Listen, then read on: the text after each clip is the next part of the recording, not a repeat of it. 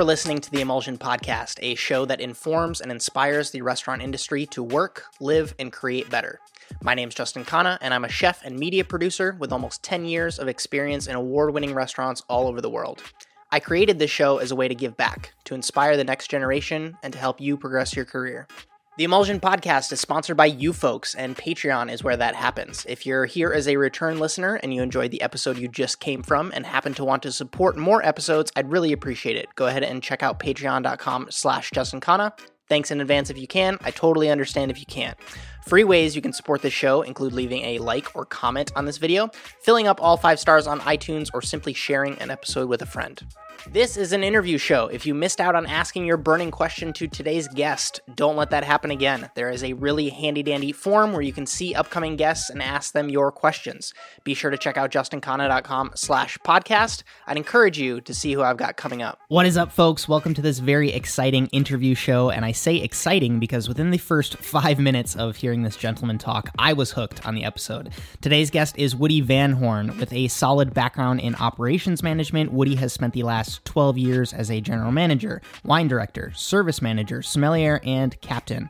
And he has almost 20 plus years in the hospitality industry, so he is a veteran for sure. A California native, Woody is a graduate of the Culinary Institute of America and accredited through the Court of Master Sommeliers and in the Cornell School of Hotel Administration. Woody's portfolio now includes board of advisors for SomCon, Trailblazer with Ease, which is a cannabis startup, and he also manages private clientele needs through his consulting agency, WVH Hospitality LLC.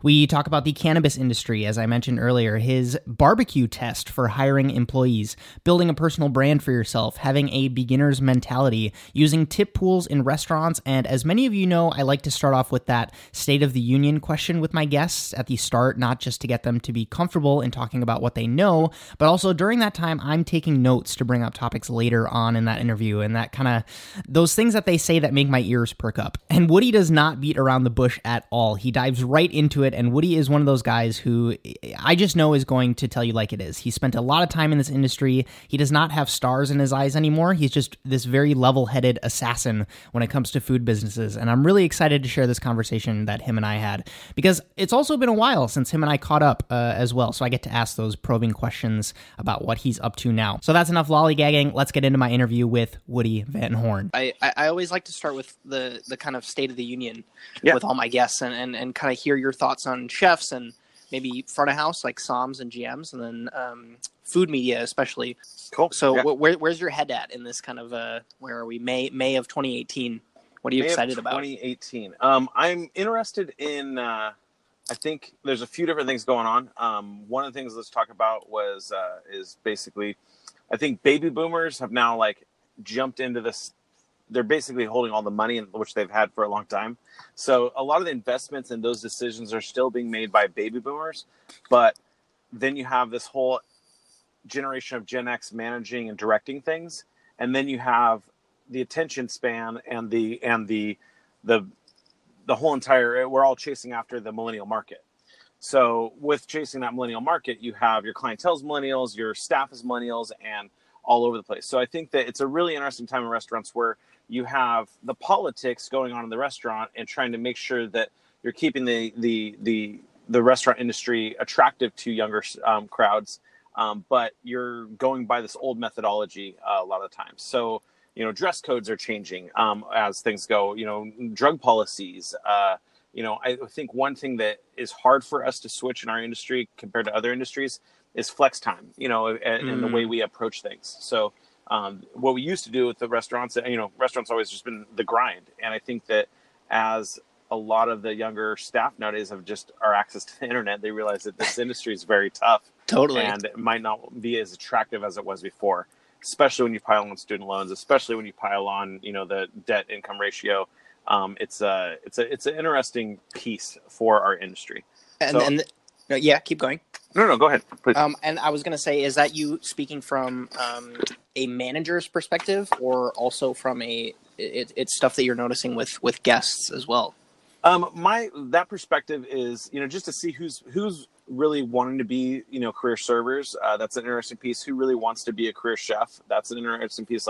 Watching those people in my network either be attracted to it or walk away from the industry for different reasons. And then also from managing, when I'm managing things, and, it's really easy to sit down as baby boomers, would direct Gen X, and I would sit down and take notes, and that's how we're going to do it. And then you go out and you're usually just managing more Gen X into an older way of thinking. Now it's like you say things and younger staff are like, absolutely not. Sure. Or no, that's not okay. Right. And we keep blaming it on, lawsuits or, faulty management. It's just a lot of the old ways of thinking are all getting revamped now. So a lot of the, old HR, here's an example. I opened a hotel last year, and you have the owners of the hotel come from a very prestigious background, very lofty, food and beverage history of, properties and luxury. And then they have this idea of marketing to a younger generation. And then the execution was just pretty struggling. And actually, and meaning like, it wasn't planned for, but it was just like, okay, now we hired all these young kids with tattoos and pink hair. And now the owner walks on property and goes, why are these kids look like this? Sure. And we're like, well, why are we going to say we're the cool hotel and not do that? You know what I mean? Right, like, where's the miss? So that's kind of like where I think that there's a stutter right now in our industry of that piece. Another thing is the cannabis industry, as that takes off and as that kind of like morphs into another market, a lot of the people making $12 an hour, in a cook job, well, hey, why can't I work in this industry? It's not really like, so that a lot of the guys are jumping ship to go, especially in, Southern California now this is, or California in general, as it gets, this industry takes traction. A lot of these people are very attracted to just like, oh, I can make a career in this because it's so young. Right. So it's another piece there to watch the industry kind of move around. So I think that's important. Do you see cannabis as being a kind of a tack on to, you'll have this hotel or this resort or this restaurant experience, and then it's supplemented with cannabis, or it's going to flip, or where do you see that it needs to go? I think, I'm curious to see what happens in the politics. I think how quickly is this going to actually take form? How quickly are we going to remove it from Schedule 1? And that all takes a lot of politics and a lot of time to get things done. But the thing is nowadays politics happen a little quicker. Things happen so fast that we're like, oh, wow, that's going on. It's not like it used to be. Sure. So I think that as things switch, it'll change. A lot of people always want to get the angle or be the early adopters. So, you'll see some hotels talking like the Standard in downtown LA. They've already discussed opening an edible bar, and they might, I think somebody the other day was like, oh, it's just going to be CBD, which, I mean, still it's the market. It's still that same space that they're visiting. So, okay, you're going to open an edible bar. Now you're going to open up, we're going to open up a lounge, a cafe on Hollywood Boulevard where people can, smoke and have like a, Amsterdam experience. And as those things kind of happen, I think that'll attract one clientele. I think that a lot of cannabis users, like for professional reasons, they just don't want to be out in the public yet because of the stigma. So that, along with that, people that are going to invest want to invest in people that are going to actually show up. So there's an interesting piece. I've been to a lot of these cannabis, conferences and things like that, and it's still a little sluggish just because everybody's still worried about the politics. So I think once that gets figured out, I think this will have a lot of traction. Due to the way the laws are set up, nobody can sit around and tell me any of the liquor laws in the state, in the country make sense. So, and that's just because it's this weird thing that there was a stigma after Prohibition in 1933, and all these counties and all these cities just did their own laws. And that's what's happening now in cannabis is like, okay, there's this stigma, and we're going to let all these biases of all these different counties, it is going to affect, because everybody has the right to vote in what they want in their neighborhood. And so that's going to be another effect is like, in 100 years from now, everyone's going to look around and be like, well, that's just kind of silly. You can't buy alcohol on Sunday morning. Totally. You can't, and that's what they're going to look like down the road. But for now, it's kind of like, it is what it is. Right. And do you see, because from my experience, and I'm not deep into the cannabis space in any regard, but from my kind of casual observing, right now it's kind of at that point, like you said, where there's a lot of this speculation where a lot of people want to open like, something like an edible bar. But the experience that I've had with seeing it is, these kind of private events where a chef is pairing food with cannabis, or there's some sort of cocktail pairing. What needs to happen I think that it'll be normalized and it'll be kind of like brought into our industry in a sense. I don't think it's going to replace the liquor license because you can't, the laws that are set up now, you can't have both. I think there's going to be a lot of insurance that has to be involved and insurance can't touch it right now because it's not off the federal scheduling yet. So insurance hasn't touched it. Banks haven't touched it. But as soon as those two get removed, it's going to be regulated similar to alcohol. It's where you're going to have responsible vendor training. You're going to have to train your staff on intoxication rate factors. You're going to play these liability games where you're paying insurance or you're training your staff. And so it'll come into the alcohol industry or into the restaurant and hospitality industry like that. I think there will be some hotels, some bed and breakfasts that open up throughout wine country and throughout different areas that'll be, focused on that type of wellness or self-care or having fun like that.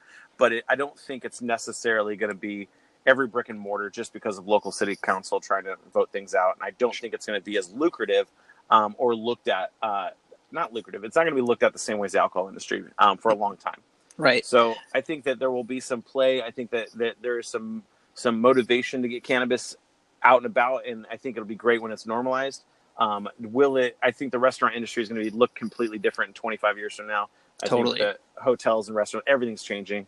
None of these models can sustain themselves anymore. The culinary school model there's no way that it's going to continue how it has been. Yeah, no way. This doesn't make sense at all. Those things don't pan out. Those numbers don't pan out. So are we going to put people into debt, $50,000 because they like to cook? No, it doesn't make sense unless there's an industry that'll support that. Sure. We can't even pay the rent on a restaurant nowadays, let alone hire, 6-figure cooks. Like those are the kind of things that the numbers are just off. So once we figure out another model that'll pencil out, or we decide what we're doing with all this student loan or whatever, those are the other industries that need to figure themselves out. I think cannabis is a little bit of an open space and people can play in that with investor money right now versus you can't really mess around in restaurants anymore because everybody knows it's a losing battle a lot of the time. Sure. So that's an interesting piece there. Aside from the cannabis related industry integration, has there been any other models that you've seen around the world in an industry, even hypothesized, that you say, oh, that can work, or that's something worth diving a little bit deeper into in the past 12 to 24 months?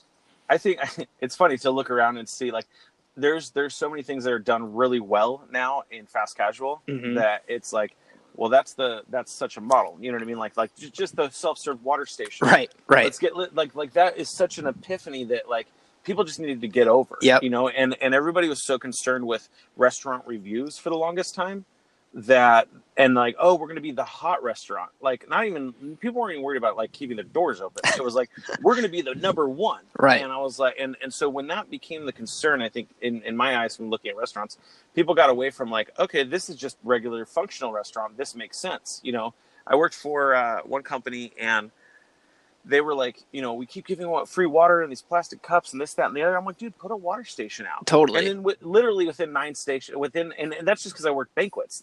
I've just seen that done. I'm like, you're going to need water, put out a water station. And I've saw that happen so many times that like when you say that to somebody and they're like trying to pull this facade over their head that they're the fanciest place in the world and that they're going to get these like amazing reviews, I kind of almost stutter and I go, a water station is very practical. So a lot of the most successful things I've seen have been practicality. Like when you look at, fast casual where it's walk up to counter service and it's, it's service included for fine dining. That's practical. You know what I mean? Like that's practical for that level of service. And for the, table, counter service, when you walk up and they bring your order to you and things are just, they make a little bit more sense that way.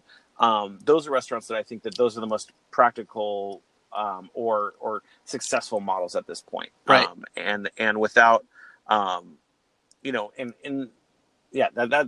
my gut on that is like, there's really nobody has done a specific model unless you are going for that Uber, like that super extreme experience where you can afford to hire all the best of the best.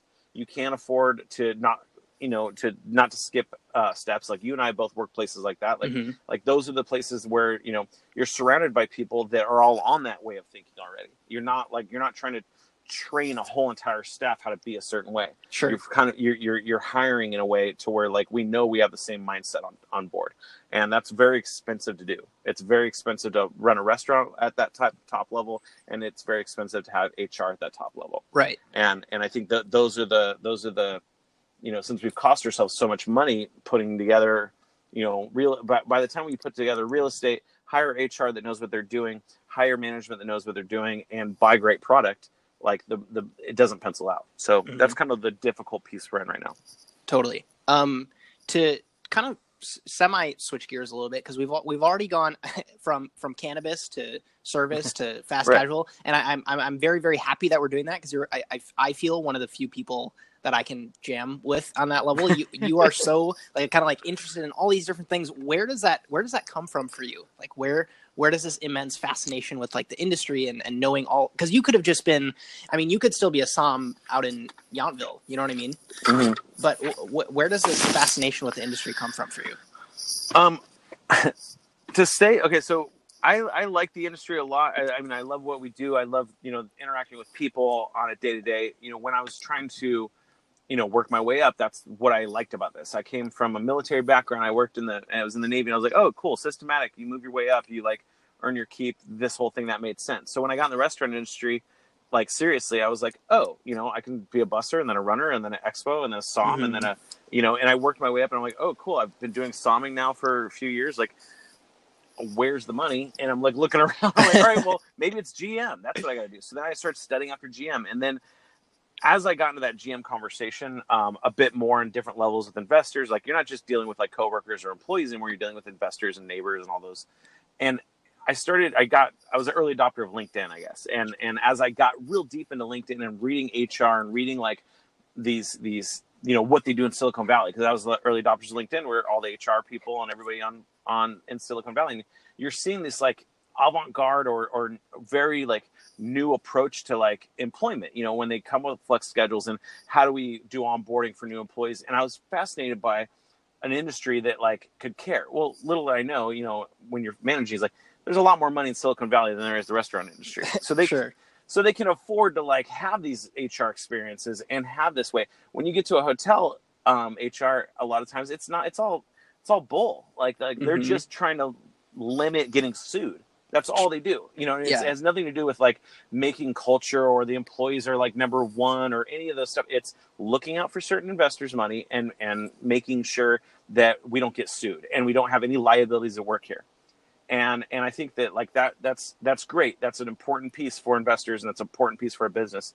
But as I went through that, I'm just fascinated by all these different industries and how they kind of apply their different principles. As I look in cannabis, I started my own LLC about a year ago doing consulting, and I was like, all right, cool. I'm going to consult in restaurants. And then I was like, wait, I know basically just small business stuff too. So then I looked over and, I picked up another client that's a salon, and that I do their HR and payroll for them. They have 5 employees, but it's just doing compliance and making sure that all the ducks are in a row. So if you end up in labor court, you have, evidence that you're doing your job right. Totally. And I was like, oh, I can apply that there. And then I started looking at the cannabis industry.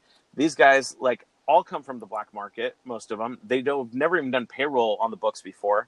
So I was like, wow, there's a lot of space in this industry where I could jump in here and work here because, most restaurants can't afford me because I don't do things for free anymore. And It's like, and restaurants are already on a pencil thin, razor thin budget. So I look at cannabis and I was like, all right, cool. There's a lot of guys here that are making money growing stuff, but they don't necessarily know anything about compliance. Mm-hmm. They don't know about following the law. They don't know about following the rules. They don't know what excise taxes. They don't know how to there's all these space. And then and it's funny because they talk about like, man, we're going to get in this industry as soon as the government lightens up. I'm like, dude, it doesn't get easier. Yeah.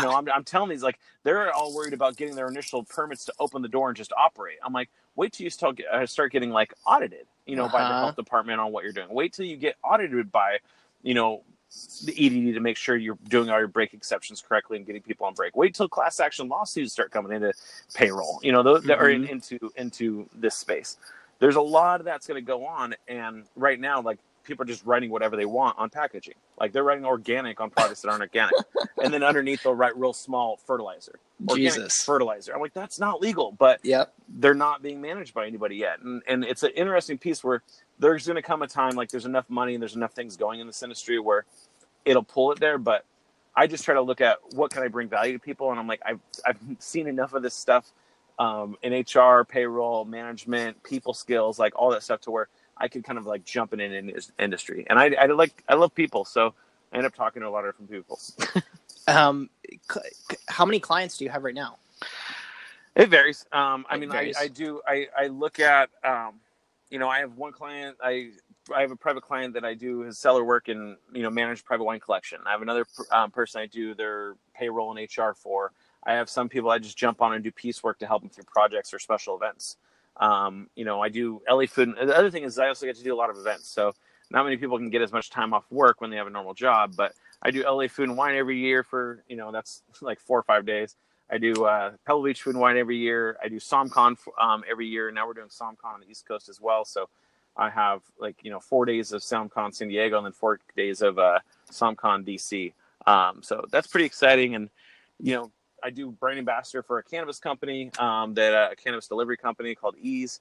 I'm just trying to stay busy and running all over the place. Yeah.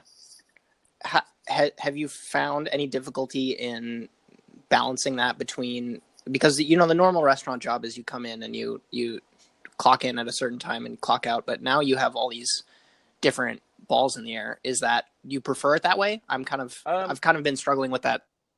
For me, not struggling, but just kind of like adjusting. When I was in restaurants, how I balanced the work life was, I know I wasn't really very good at it. I wasn't home that much, but now I have 2 kids and 3. So that's kind of like, it's good to be home more this last couple of years.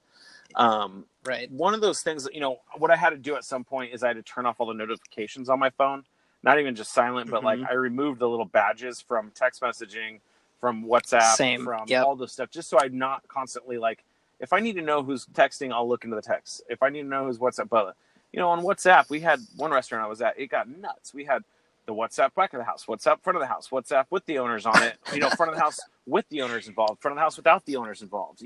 We had, here's the payroll, chat room. Here's the, all these different, here's the prime cost chat room. Here's my inventory chat room. And those things were just going 24 hours a day by all the different managers. And it got a little crazy. So I had to back that off a little and turn off all the notifications. Now I get to partition my time where I'm like, oh, hey, I'm home for 4 days and I can hang out with the wife and kids and do all that. And then all of a sudden I'll be gone for 2 weeks. So it's good and bad, but I enjoy it a little bit more that I enjoy the family time more not working for someone else. Totally. What else have I missed? Because when the last time I saw you was in San Diego, you were at Bracero, and you were a new dad for about a week. It was like you literally just had your first child, and you told me you spent like 10 hours at home and then went right back to the restaurant. So, take me through the past couple years. Basically, Bracero, I was, did there for 2 years, and it was a good run, and we kind of moved some things around the restaurant, and I was ready to go. And so I was excited to open this new hotel. Jumped on board there. That wasn't the ideal situation where I went, and just jumped out of that. It wasn't. This was also in San Diego. So that wasn't the right position for me, and whatever, politics aside, I was happy to kind of like right at that point start getting my footing on my consulting piece. So I started figuring out how to legal zoom my LLC and figure that those pieces out. Picked up a client, opened a brewery up in Del Mar, and then I traveling and learning that hustle, listening to Gary Vaynerchuk and trying to keep your nose to the grindstone and figure that piece of you where you don't have somebody telling you what to do every day. You don't have deadlines unless you put them on yourselves. So those are kind of like, that's a new skill set for me, and one of the things I've always told my employees was if you're not uncomfortable, you're not learning. And I haven't felt this uncomfortable since I was back at, with Thomas Keller. When you're in that setting, every day you're worried about your job, or you're worried about like, am I good enough? Those are where like I grew the most and I learned the most. I was always scared of not doing it correctly there. And then I got into this stride where, I was like, oh, I'm cocky. I got killer resume. I'm working at these cool places, and not saying that it was horrible, but it was like I got a different sense of like who I was during that time. And now, as humbling as it is, like doing your own thing, it's like, wow, I really got to pay attention to this in a whole new way. My P&L is a lot more realistic, not realistic, but make or break for my life than the owner's P&L. So it's kind of interesting, and learning those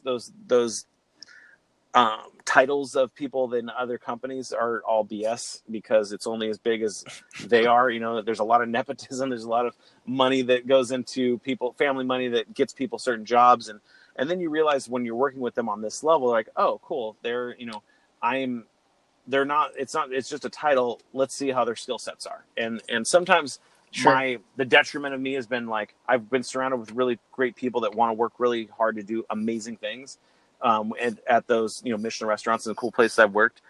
And then you get into a different fish tank and you realize like you're the weirdo by being so anal or so weirded out about like, no, we got to do it this way. And I'm like, why is your folders like this in your Dropbox? Why don't you do it this way? And I'm like, and just file trees, like uncovering people's like disorganization in their businesses has been like, it's great for me because I know I can bring value there. But it's also frustrating to learn how to speak to clients or speak to people that are not necessarily your employees or your boss or something like that. It's like, no, we got to work on this together, and I got to like bring value to them, not just like rip them apart. So that's an interesting piece for me. Everybody's learning something new this year or this week or whatever in their life. And, what I'm learning is kind of like balancing, like, how do I stay positive and progressive in whatever projects I take on, rather than like criticizing. So taking it a step back to when you were at that point where you were like climbing up the ranks, was there any position or restaurant or title that you had a hard time letting go of that you really enjoyed being at that point? For example, for me, it was really hard to go from chef de partie to sous chef because I loved being on the line so much. It was like I waited so long to be a good line cook, and then they kind of like took the knife out of my hand and slid the clipboard across the table. Right. That was really, really hard for me. Do you have any experience with that? Yeah, I think. Or was it always kind of like wanting to climb? No, I always wanted to climb, but it was also, something that I had to let go of was tasting wines, and as intentionally and as much time as I had before. When I was living in Napa and I was at Goose and Gander and I was like tasting wines, going to school at CIA, I'm learning so much about, like my palate and what I was doing. And the things I studied were just history, research, grapes, whatever, producers. And that was like really special at the time. And then fast forward to now, I'm not buying wine like that. I'm buying wine from a P&L. I am managing from a different place, and I just don't have as much time to put into thoughtfully or intentionally tasting. So the next piece I go to, at Bankers Hill, I hire Molly. Molly comes on, and I gave her the wine list within 6 months. It was like I wasn't necessarily like trying to like unload it, but I wanted to support her growth. And I wasn't putting so much thought into it as I had when that was my sole focus. So it's not like someone took it away from me, but I do miss the artistic or the curator, piece. And that's just kind of what I started looking into in my staff. I really like putting together a team, and I like hiring. I like doing my own hiring. I like making, teams work. And I love like, oh, cool, this person doesn't work here. Let's try them in this position. Or, hey, let's get these two to work together, or these two, or let's see how that works. And I really look at staffing a kitchen or staffing a restaurant similar to like writing a menu or writing food and wine pairings. It's like you really need to realize what works together and what doesn't work together, and you want synergy. And as I got really good at that, I kind of like felt really proud of my staff there. And then the next piece was going to a hotel where I didn't get to hire any of the staff. And then I was like, oh, that sucks. I miss getting to hire my own staff rather than being told, right, hey, here's a bunch of like people that, you don't know their background, their training, their anything, and make them all be fine dining experts right now. And that was an interesting piece. I was like, well, that's a real difficult piece and I missed that being taken away, that I get to just hire everybody as an operator versus now I'm in a pecking order at a hotel. It's a lot different. So I'm going to use this question that I'm about to ask to segue into another question. It's because I'm taking notes on all these things that you're saying. Is there any particular questions that you will ask while hiring that you've found to either be really valuable, that either give you that yes or no on a person, or you always ask just to know what that person's answer is? so this is one of my barometers when hiring people. I test 3 different ways of communication with them usually, and to see how well they do at it. I will not necessarily hit them up on Facebook, but what I will do is I will hit them up on LinkedIn, send a message through there, so seeing how like engaged they are on there. Then I will send them an email, and I send them a text message, and I just want to see how comfortable they are with the different mediums. And I also, one of the things that has been really really powerful for me. Okay, so I like using a scheduling app. One of my favorite ones I've used is When I Work. For it's kind of like a hot schedules kind of thing, but When I Work's my favorite because what I would do is I would create that if I have a candidate. So say you're applying to work with me, I'm going to send you before I make a job offer or anything. I'm going to send you an invite to log into that app. See how long it takes you to reply to that introduction email, make your profile, and set your preference, your preferred schedule. Because that tells me so much about you. A, how reactive are you? B, do you have trouble with this? Am I not like I'm trying to hire based on age or anything like that, but like how out of touch are you? You know what I mean? Like, are you trying to fax me your resume? Like, I don't need that in my life. And if you're going to be a liability of somebody that I just constantly have to be teaching on how to use this simple app, you know what I mean? Like that's just going to overflow into the rest of our relationship. So I would rather get answer those questions for myself now by saying, hey, I'm going to send you an invite to this, fill out your availability. And if within the 6 hours it's done, bam, that just lets me know that kind of employee is going to work with me. Got it. And then in the interview, is there any other questions that you'll ask to kind of gauge personality or other traits that you personally look for? I try to find out what they like to do. I try to find out, like there's that, one of the things I hate the term of it, but it's called a barbecue test. And it's like, is this someone you would want to have a barbecue with? Would you invite them to your Sunday barbecue at your house? And I do that with all my staff. I want to hire staff that I like to work with. So if I start asking questions and just I can't get any personality out of them, hey, what are you doing this weekend? Or hey, what do you like to eat? What's your favorite cocktail? Like, I'm not trying to get like the most esoteric stuff. I just want to know if they're relatable, so they're going to fit on the team with the rest of my staff. And that's one of those things. It's like I don't ever ask about, I know there's different ways in what you should do and shouldn't do for background and stuff like that. But I usually get into, I try to check their degree of separation from me. Like, how many people do they know in this industry versus what they're saying? Because somebody can say, oh, I'm a sommelier. And I met this lady the other day who said she was a somm in LA, and she had 0 connections with me. And I'm like, that's wild. Like that is completely confusing to me, but good for you. She didn't know who Fred Dam was either. So I was like, never mind. But that happens, and that's happening every day. What we thought was relevant is going to disappear in the next 15 years, and there's going to be a whole other crew of people that make things up. So that is totally. So it's one of those things. I try to find out, how relevant they are. What are their favorite restaurants? Like, do they know what Eater is? Do they know like the players? Like, do they understand some of those things? And as long as they get the context, or they have, it might not be the right answer, but it's an answer that I can work with. And a lot of the times, like my main sussing out is checking. Yeah, I want to check technical skill, and I look through. I ask the basics on wine and what do they. They don't need to know everything about wine, but they need to know if they're selling wine. They need to know about it. So I check certain things like that.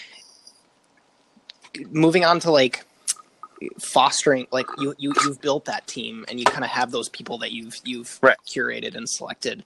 How do you bring them all together and foster that culture in a team?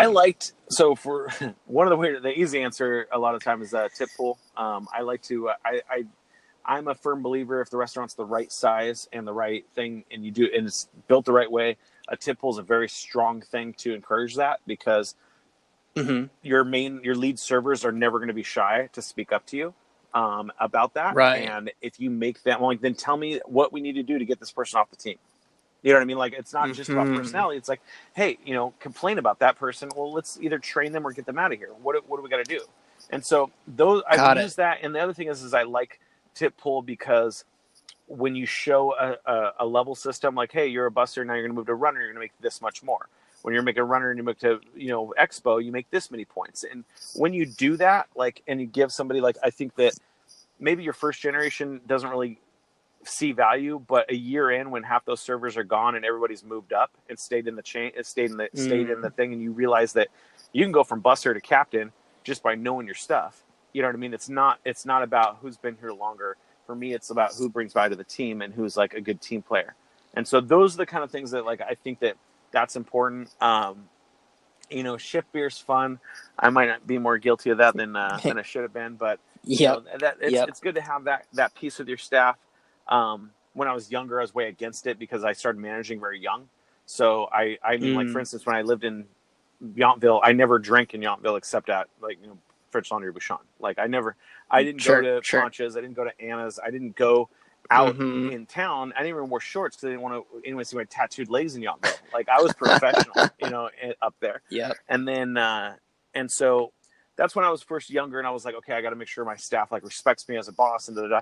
And then as I got a little older, I'm like, I'll have a beer with these guys or smoke a joint or whatever. Like that's kind of like I switched in that piece.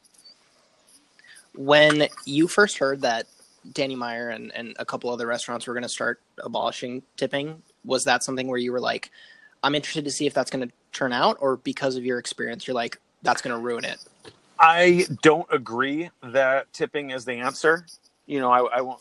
I don't think that it's the perfect solution for anything.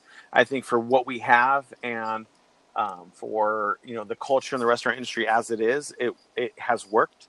But I think that by the time you abolish tipping across the board, you're going to have a different clientele. You're going to have a different set of workers at that point. By the time like tipping's fully abolished or removed, it's not going to be the same talent pool working restaurants. It just won't. It'll be right.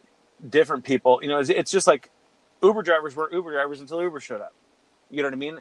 And restaurant servers that work at the French Laundry or that work at Denny's, like those people are in those positions because of the current set of standards. So and when things change, when we switch up that this is going to be required now, or there's going to be unions that are going to, a lot of the food and beverage laws, or a lot of laws as far as like minimum wage and break exceptions, all those things, those are all lobbied a lot by unions. It has nothing to do with hospitality unions either. It's like nursing unions and things like that. So if you talk to California Restaurant Association and you're like, how do we get somebody to like make some laws that are changed? Like you'll never overpower the nurses unions. So they're the one, and the teachers' aides and all those other things. Like those are the people that make things happen in that affect our minimum wage laws and things like that. So it's kind of it's hard to understand unless we created a whole new set of laws just for restaurants. So I don't know what's going to happen with the tip. I like Danny Meyer a lot for being innovative. I don't have personal knowledge of exactly how those work. I've never been involved in them 100%. So I can't really like speak to it. It was a lot different, the French Laundry now than it was 5 years ago, than it was 15 years ago. They've changed and switched things up. Their reservation systems are changing, the way they salary people, or the way, all these things that change depending on, litigation and HR and, and what the market will bear, what the talent pool will bear. So I always consider that, like, what will people do? What will cooks work for? Quality people that know what they're doing. Right. They will work for how much? $12 an hour? Okay. Well, if you give them 60 hours a week with overtime, but a cook won't work for $12 an hour, a quality guy, if you're only giving them 38 hours. You know what I mean? Like those things don't pencil out, and no benefits. I've worked for restaurants that were like purposefully wouldn't make me a director because they never wanted to overlap all their LLCs to make us have to pay Obamacare. You know what I mean? Like it's like things that you don't even realize when you're like in it. Like, why don't we have benefits, or why can't we, and then you realize like from a business standpoint, it's not like these people are killing it, but when you write out a business model, you're like, okay, these are things you got to concern with. So I think Danny Meyer, he wants to grow. He wants to be, that's his responsibility, is to figure out how to make this work on the biggest scale that he has. And I think that he's as they look the pencil down, they're like, hey, we have enough scale here to really like leverage and make a difference and change something. And I think that that's where all the intentions come from. I just don't have personal experience with that system to know if that worked or what I could advise on it. What are some kind of maybe because I know you might not be able to give me some long term, but what are some kind of short term goals for yourself that you have with this new chapter that you've kind of turned over? And Is it to kind of find what that new concept could be? Is it to take a little bit of a breather? Is it to what's the end goal with where you're at right now? I'm interested. I like the freedom right now because I get to kind of do as I will. Spend some more time with kids. Right now it's my goal is to make sense of family and taking care of them. So it's I might go back to a position again with a big company someday. I got a little frustrated this last couple of years because it was just it didn't seem to make sense, and there's too many people making decisions that need to retire. So that's kind of like what I look at, and I was like, maybe this will all change in 5 years. When the HR managers and when the majority of people know how to work the internet, that what I mean, like that's it's like when you get those people into actually like investing or making decisions and things like that. Like, but a lot of the times it just feels like that everyone's hands are tied, and there's really there's not many businesses out there that are making decisions that are fresh and relevant. A lot of it feels like they're just, our hands are tied and I got to stay busy. And so totally. Then a manager keeps managing, a cook keeps cooking, a small restaurateur keeps opening small restaurants, and those things happen. And then big money keeps pushing into big money. And so there's a lot of different things. It's curious to see how important it is to open up another cool little spot when the mom and pops that have been open forever. Like I look at the detriment of all these things. I look at, okay, cool, we've got 19 places that are the same exact chain serving breakfast, and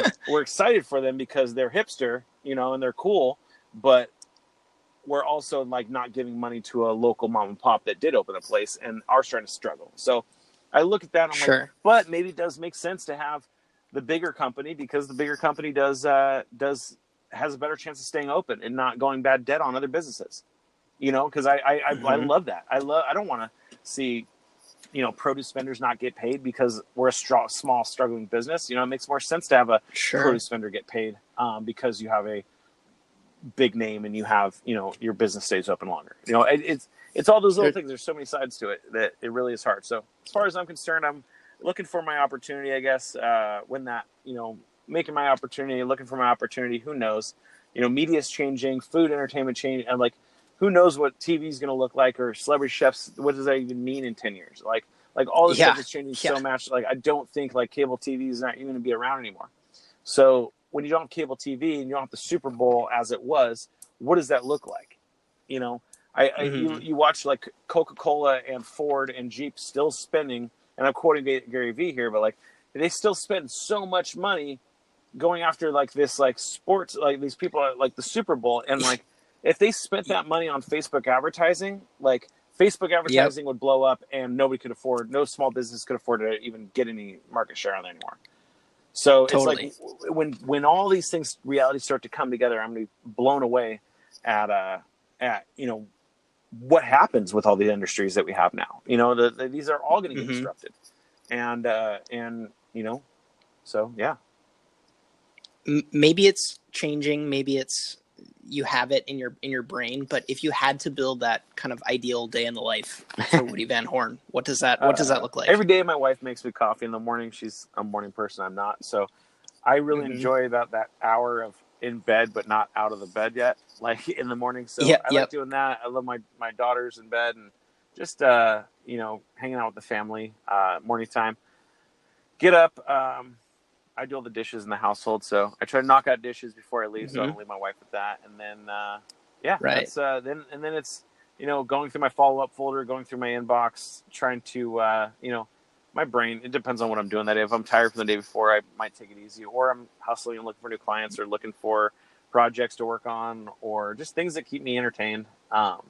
That's my world. And then every night it's different. Sometimes I'm out at events, sometimes I'm, I'm in LA about once a week now. And sometimes I'm, out at fancy restaurants and then sometimes I'm cooking Blue Aprons at home with the family. So my day changes all the time, but, I like to cook food and I like to, hang with my girls and if I can, pop a bottle of champagne throughout the week, then I'm happy. Right. So maybe that's the answer, but I was going to ask if you had any of those kind of resources or best practices that you use find that balance between your professional life and your family life? For me, like, it's a little easier now because I'm looking for clients. So that's like just to be honest, Yep. that piece is like, oh, I got family time. For me, Yep. it's also like not being mindless, that little habit in my head to be intentional.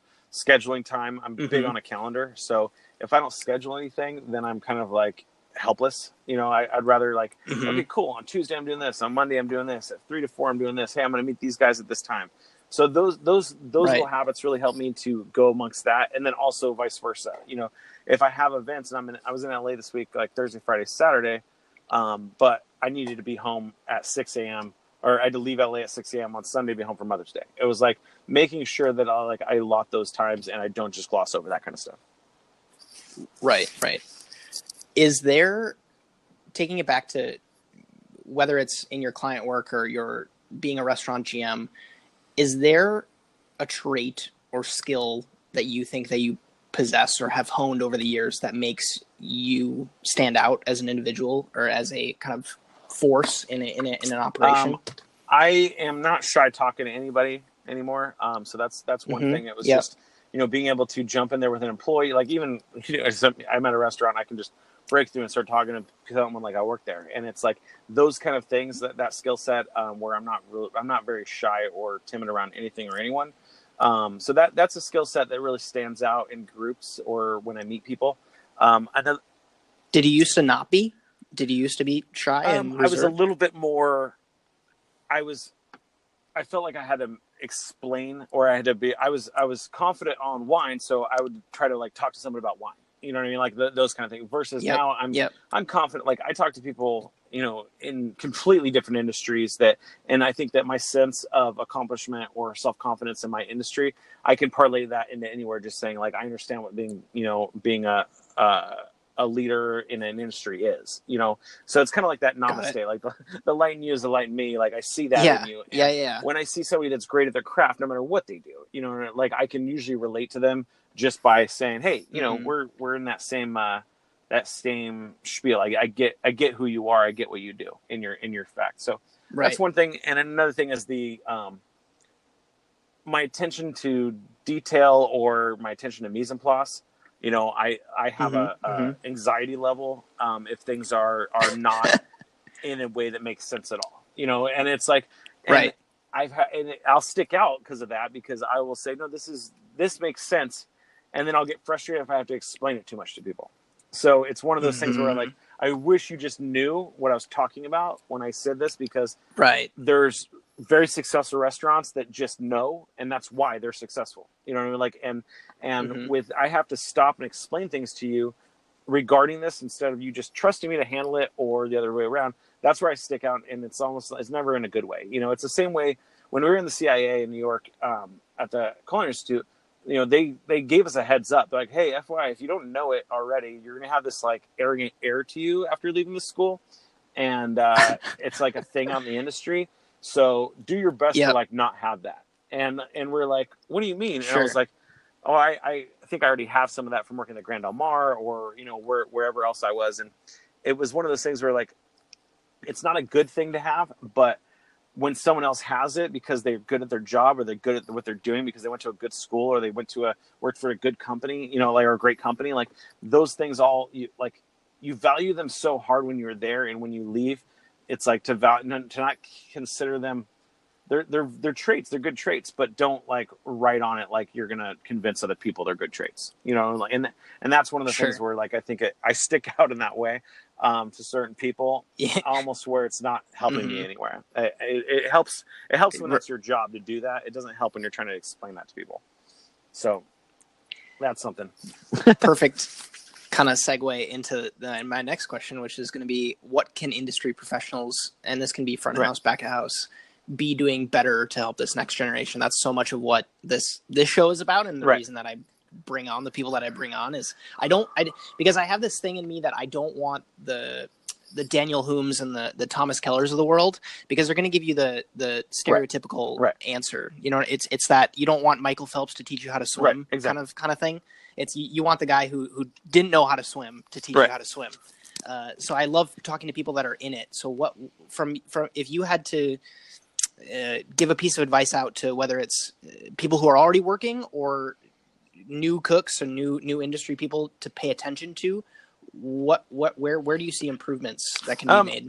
There's two things I would say on this subject. One is very few mentors out there are mentored anymore. So meaning like I could mentor restaurant staff all day long. Okay. Meaning I'm in the restaurant, and same with the chef. Chef can mentor down, mentor sous chefs. Sous chefs can mentor the line cooks, vice versa with myself. Like I'm GM, I can mentor my managers. I can mentor young up and coming somms. I can mentor servers to a point, and there's those when I was a manager, I was mentoring servers like crazy. When I was a somm, I was mentoring, busboys and runners to like move up. So that all very well happens. There comes a point when like you become like success. Like I lose some of my mentorship from people above me. And it's, and I think that's like, as much as we nail down, oh, you got to mentor. A lot of the people that were that were mentors, like all of a sudden don't have mentors. And it's like, like I would love to say that I talked to my mentors when I was younger as much as I do. One of them's a friend, another guy and I don't like we're buddies, we're cool, but it's not like active mentoring. And so I think that's like a thing that we don't talk about as much. And I think it's important because everyone knows get a mentor, but once you're like a department head, it's hard to find that one guy above you that's going to, or a girl or woman, or, that's really going to kind of lead you or help you in that point. So I think that's where I'm at right now as aggressively as cause I feel bad that I don't have as much time, or not time. It's not, I just don't have as much stride in my mentorship to the people that I've kind of led so far to this point. Right now it's like, I just feel like I've said a lot of stuff to those guys. I want to bring more value to them, but I'm kind of lost in certain aspects because it is a gray area of the industry we're in right now. You know what I mean? Like, and I'm like, Absolutely. what do I say at this point? That's not just like bullshit, so it's like, well, what do we say? So that's one thing. I think that it's be intentional with keeping a mentor, having people, right now I'm kind of revising my head, like who's leading me or who do I trust to listen to their opinion? And then another piece is also, I wrote this piece down. I wanted to bring this up because I was like, oh, make it happen. Yeah. And got it.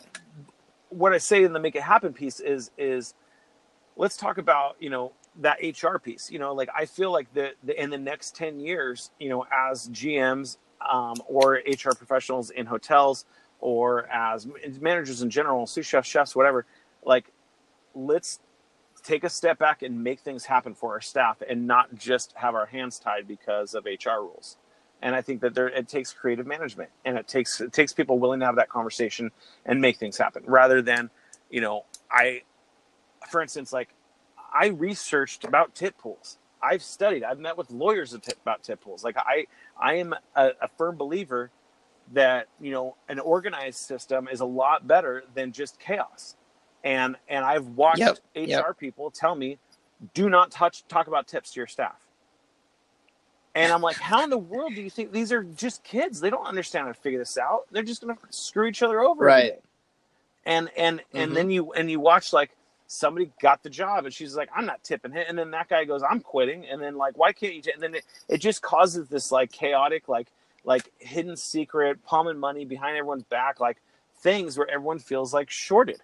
And I think that since like we do live in a place in an industry that like, requires money. We live in the society that this is why we're doing this, that it's important to take that seriously for staff. And when you give a lazy answer to a manager from a corporate position saying, don't talk to them about that, or just let them figure that out, I think that's like doing a disservice to your staff. I don't think Apple would do that. Totally. I don't think, Facebook would do that to their staff. You know what I mean? Like if that was and I think that so much of this, like, the pretty HR that goes on LinkedIn about the nice things you can do for your team, your staff, or how you should lead, like that stuff needs to really be taken to heart in our industry. And I think our industry is lacking anybody with substance of, not anyone, lacking those core values of why we do things. And I think that they get shined over a lot in restaurants. Totally. I'm going to switch gears a little bit and go to a couple rapid fire questions, if you're okay with that.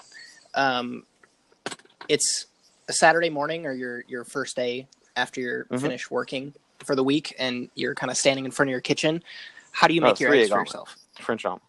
Three egg omelet. French Nothing. omelet. What else? Yeah. Okay. French. Whatever's in the cheese. fridge. Like there's just a soft white melty cheese. Yeah. I'm not fancy. I don't have fresh chives in my kitchen, but throw some fresh chive on there. Like, yeah, maybe saute mushroom. But very 3 egg omelet. Would that change if you were making it for your wife or for your girls? I know. My wife doesn't like omelets as much, but she's just sensitive to it being like an American omelet with hard eggs. So she'll eat a runny, soft French omelet. Girls eat the same thing. They eat the same thing we eat. That's good. So my girlfriend's the opposite. She doesn't like the French runny style. She likes, because she's a Midwestern girl, right. So that's her comfort food, I guess. Yeah, my father-in-law, he's French, so he was like we gotta. When I made him an omelet after school, he was like, "That's it." Hell yeah! Why does anyone else know how to make it? I was like, well, so I've always been pretty proud of that one. Totally. Name a cookbook, or it doesn't even have to be a cookbook. It can be, because you're obviously get inspiration from other industries. If there's a book that you've gifted most or are most likely to recommend. Danny Meyer's Setting the Table. That's what I give that to everybody that I work with if they haven't read it before. You know, when I get into a new industry or a new space, I'm like, this is about hospitality. This is not about just food and wine. This is about a way of being. So I really like that book.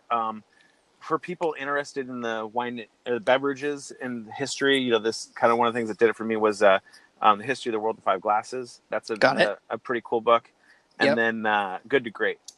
Just because Good to Great's it makes sense. You're like, oh, so many people are settling for mediocre. And a lot of the times that I meet people, it's because I work at these fancy places and, these great restaurants. And I'm like, these are case studies in why those places are great. And it's because, there's certain things that there's certain habits that people have.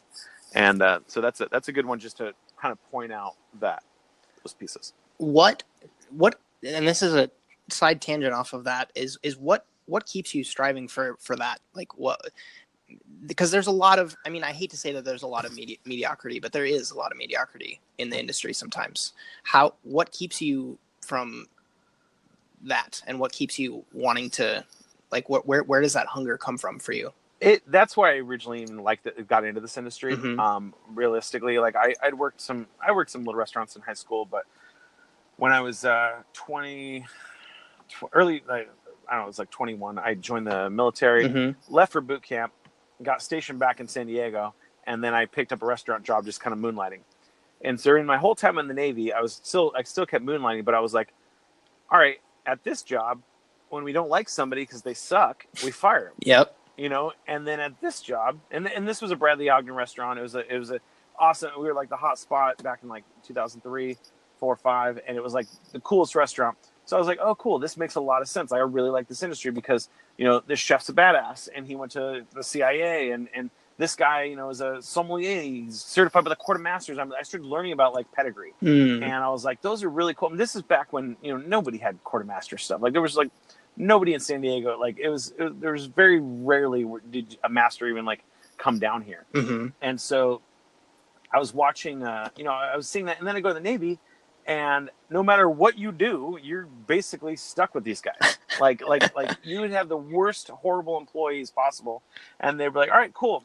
You're here for 3 more years," and you're like, oh. And I just couldn't get rid of. Yeah. Like you could never shake a bad egg there. And it was like, hopefully somebody would like punch somebody and get kicked out. Hopefully somebody would like smoke pot. I would beg guys that were horrible on my team. I'm like, please go smoke weed. I will buy you drugs. Like I will do whatever it takes and to get you out of the Navy. Like, cause it was horrible. Yeah. And so that's what really kind of got me out of the Navy. Like I did really well there. I was Blue Jacket Sailor of the Quarter, and I got a Navy Achievement Medal. And, I was doing well in that environment, but working there and then working at a, James Beard nominated place, I was like, okay, I could get this.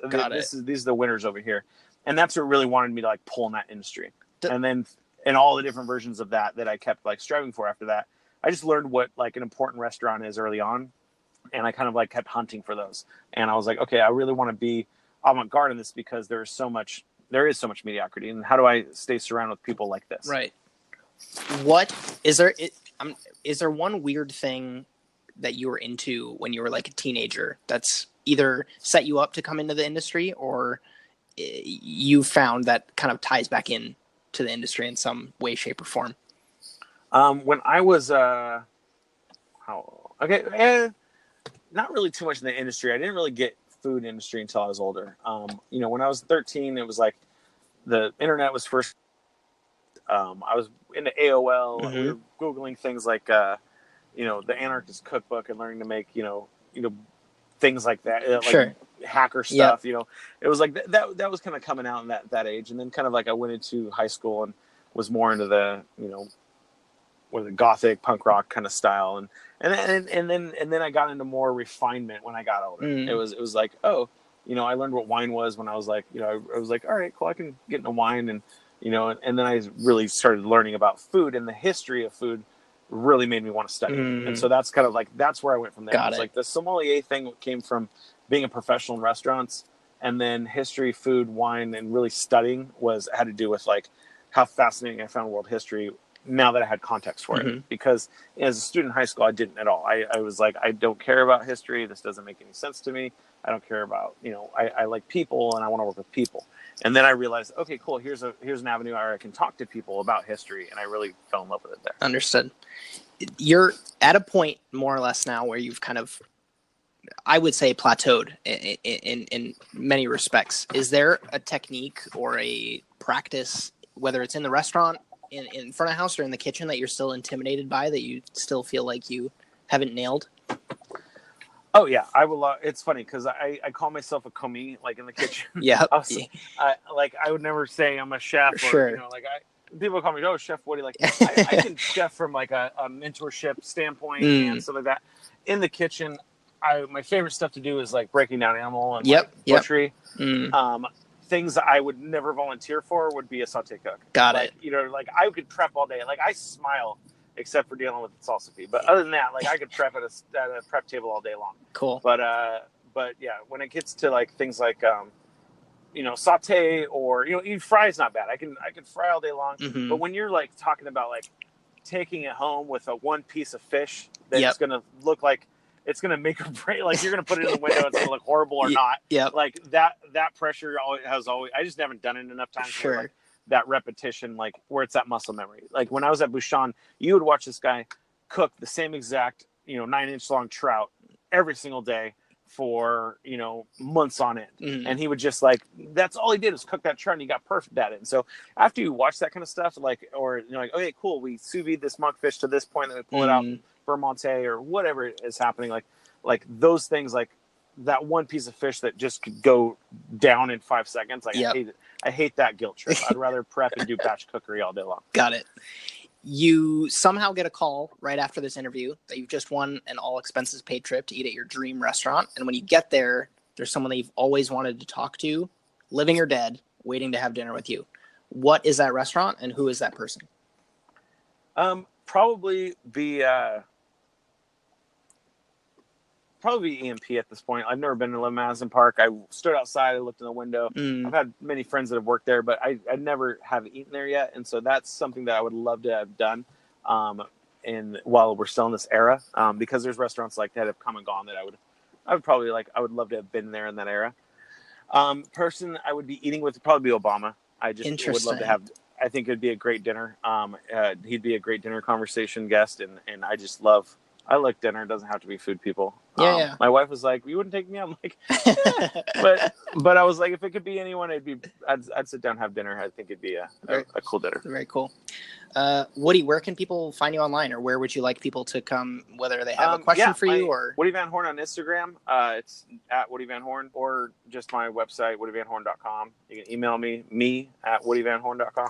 Perfect. And yeah. Oh my goodness, Justin here, present day Justin here. It's just you and me now. If it's not obvious why I enjoyed this interview interview so much, it should be, because Woody killed it. I certainly had a great time jamming with him. We share a lot of the same ideas. And with these interview shows, so much of my time with my guest is spent letting them talk. I should be in charge of directing the conversation and teasing out those little bits of knowledge for you. But then I feel like there's value to be gained from doing kind of a post-game analysis of the interview. Plus, as you might have noticed, this video is vertical. This is going to go up on IGTV as its own piece of content to kind of entice you to go watch or listen to the podcast. So it'll be a post-game trailer, if you will. So my takeaways, and then if you want to kind of dive a little bit deeper and hear why they are my takeaways and get a little bit of my guest perspective, you should go watch the full podcast. So I want to start doing that going forward. This is kind of my version of the Marvel after the movies credit. So for making it this far in the podcast, I'm stoked to offer you a discount code for 30% off. I upped that.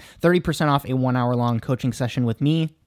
Use end of the show, all one word, on justinkhanna.com/coaching. If you're interested in improving your performance at work, building your personal brand as a chef, hosting your own events or pop-ups, networking with industry people, just like I do with this show. And if you decide to book a coaching session, all of that is considered sponsoring the show. So if you got any value from this show, I would really appreciate it. It's just something that I can do that's not through any other company, but it's still bringing you value. So I'm really, really excited to be able to offer that coaching.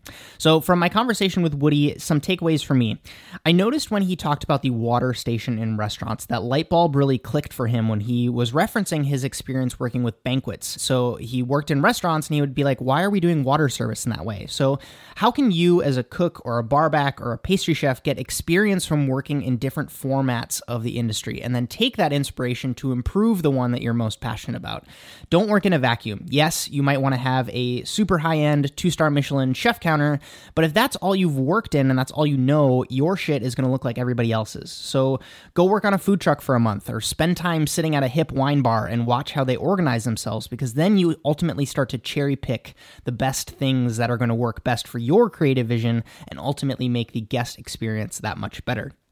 Another takeaway, a point that I didn't even bring up, but I noticed when I was going through and editing this interview, he isn't crazy worried about touting the restaurants he's worked at or the project that he's helped with. He's focused on being the best Woody Van Horn that he can be. There is no summit. He's playing an infinite game. And when you wrap your head around that, problems like burnout and all that pressure, it all kind of melts away. And it's not to say that Woody doesn't deal with stress or anxiety ever. And some of you might say, well, I don't have the bravado to build a personal brand, to put my name out there like that, which is totally fine, but Woody is a fantastic example of being very niche, being very expensive, and ultimately building that around solving a problem for an industry that he has a deep, deep knowledge for, and it's something that I'm modeling for myself as well, so I got a lot of inspiration from that. I also loved a point when he talked about being uncomfortable for pursuing that beginner's mentality and constantly wanting to be learning. So many people with his resume and his skill set settle into these 15, 25, 35-year-long career stints with companies, which isn't to say that it's bad. It's definitely safe, and if you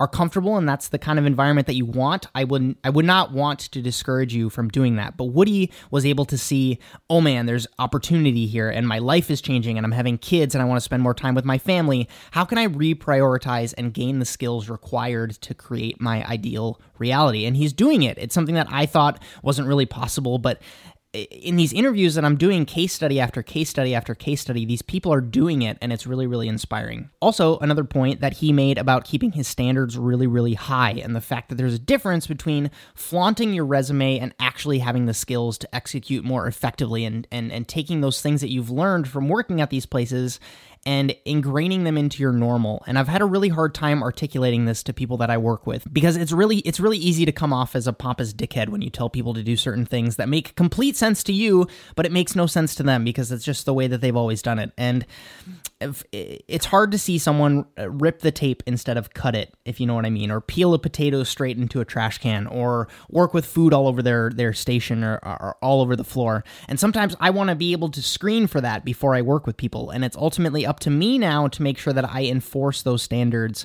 And so much of my content is trying to help scale that learning, to help make it so that you can understand why these things are the way that they are in these restaurants before you get there, so that you don't have to have that really embarrassing situation of asking the quote-unquote stupid question of, why do I have to cut the tape? Why can't I just rip the tape? It's really, really easy to descend into mediocrity, but the way that I think about it is, what was the point of learning all of those skills and practices if I'm just going to go back to being average when no one is watching? So ultimately, that's my takeaways from the episode that I had with Woody Van Horn. If you have any questions, please shoot them to me either here on Instagram, I guess we'll take them, but I would prefer for you to reach out on Twitter, #TheEmulsion, tag Woody as well. All of his stuff is obviously linked up from the end of the show, and I encourage you, if you haven't checked out the full episode yet, if you're watching this on IGTV, to check it out. Roll the outro. Thanks for listening to the Emulsion Podcast. I appreciate your ears more than you know. If you enjoyed this episode and you'd like to help sponsor the show, head on over to patreon.com/JustinKhanna. Other ways you can help out right now include giving this show a review on iTunes so more people can find it. I also love seeing you folks liking and commenting on the video if you listen that way, or even just share this episode with a friend. Now's normally where I would tell you that my name is Justin Khanna and I hope you have a good one, but you've probably got another podcast episode to listen to, so I'm just going to get out of the way here. Excuse me.